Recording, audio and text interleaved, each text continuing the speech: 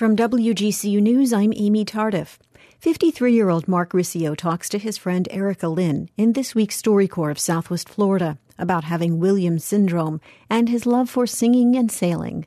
Riccio says he knows his parents are scared of letting him go, but he also fears being lonely. Williams syndrome is a genetic condition, and there are some things that Williams syndrome people tend to be especially good at. Yes. Do you have any of those? Yes, I like to sing and perform because I see that makes people happy. I like to do character voices and stuff like that. So do you ever sing these songs for other people? Oh, yes. Many a time. Like where? Where I go out, with my friends or bowling alleys or nanas or at the camp. Okay, we'll talk about camp, but what is this Nana's? Can you explain what Nana's is? Oh, yeah. Nana's is a nightclub for us. We can go there and we can dance, we can socialize, we can just sit, or we can eat, or we can talk, or whatever. Sometimes there's a DJ? Yeah, sometimes there's a DJ, sometimes they have a jukebox. You sing there? When I'm allowed to. When you're allowed to? Want to tell us a little bit more about camp? Williams Syndrome Camp in Massachusetts, up there in the Berkshires. And then they went from there to Michigan, also in Virginia and the Carolinas. So what do you do at Williams Syndrome Camp? Well, you socialize, you sleep in cabins, like riding horseback and swimming and campfires, singing, playing basketball, doing exercises. Do you go to camp every year? When I'm invited. When you're invited. Why? Yeah. What do you mean by that? If things go well when I go there, then I'm invited back. But in Nashville, they drew lots to pick and see who's going to be. So we sent out the form, so we'll see what happens. Okay, so there's more people who want to go to camp than they Right. have spaces for. Right. Nashville, I think, is the coolest camp I've been to because you get to sing before live on it.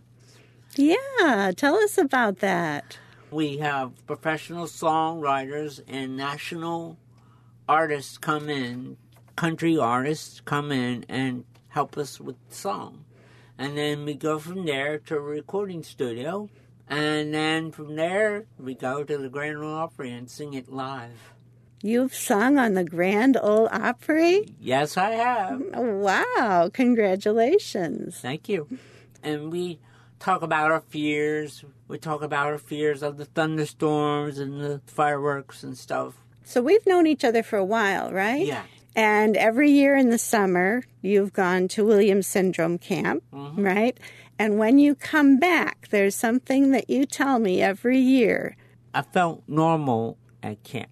You felt normal at camp. Because everybody had what I had. We didn't have to put on a fake. One of your accomplishments is sailing. I love to sail. It's almost like driving a car and being able to go everywhere. It was a wonderful idea somebody had. And so I went to the park and tried it, and I love it. I love to go out in the lake. Williams syndrome is a fairly rare syndrome. And as a result, there are people who are studying it. Right. And what do you know about those studies? I went to do a study in Maryland, and they wanted to, my heart and other things and see what Williams syndrome was all about. But haven't you done that before? Because I got the feeling from your mom that you've been part of some long-term Williams syndrome studies. Yeah. So that they can see how things change in people with Williams syndrome. Yeah. And she also told me that they were particularly interested in you because of your age. Right. They don't have anybody else in the study that's lived as long as you have. Yeah. So that's pretty special. Yeah, it is pretty special. I like that I was helping out. You have been very brave through a number of things in your life that I've observed. You don't hide from your problems. They may bother you, but you try to figure out a way to cope with them. It's hard sometimes for me to listen to love songs because I'm not in love. And it breaks my heart sometimes. And I just pray that I get through it. It took me a long time to get over it. Sometimes I don't know if I'm ever going to fully be over it. And that is heartbreaking. And your bravery in coping with these things is a lesson to me every time we visit. This interview with Mark Riccio of Naples and Erica Lynn from Venus, Florida, was recorded at StoryCorps in Fort Myers, a national initiative to record and collect stories of everyday people.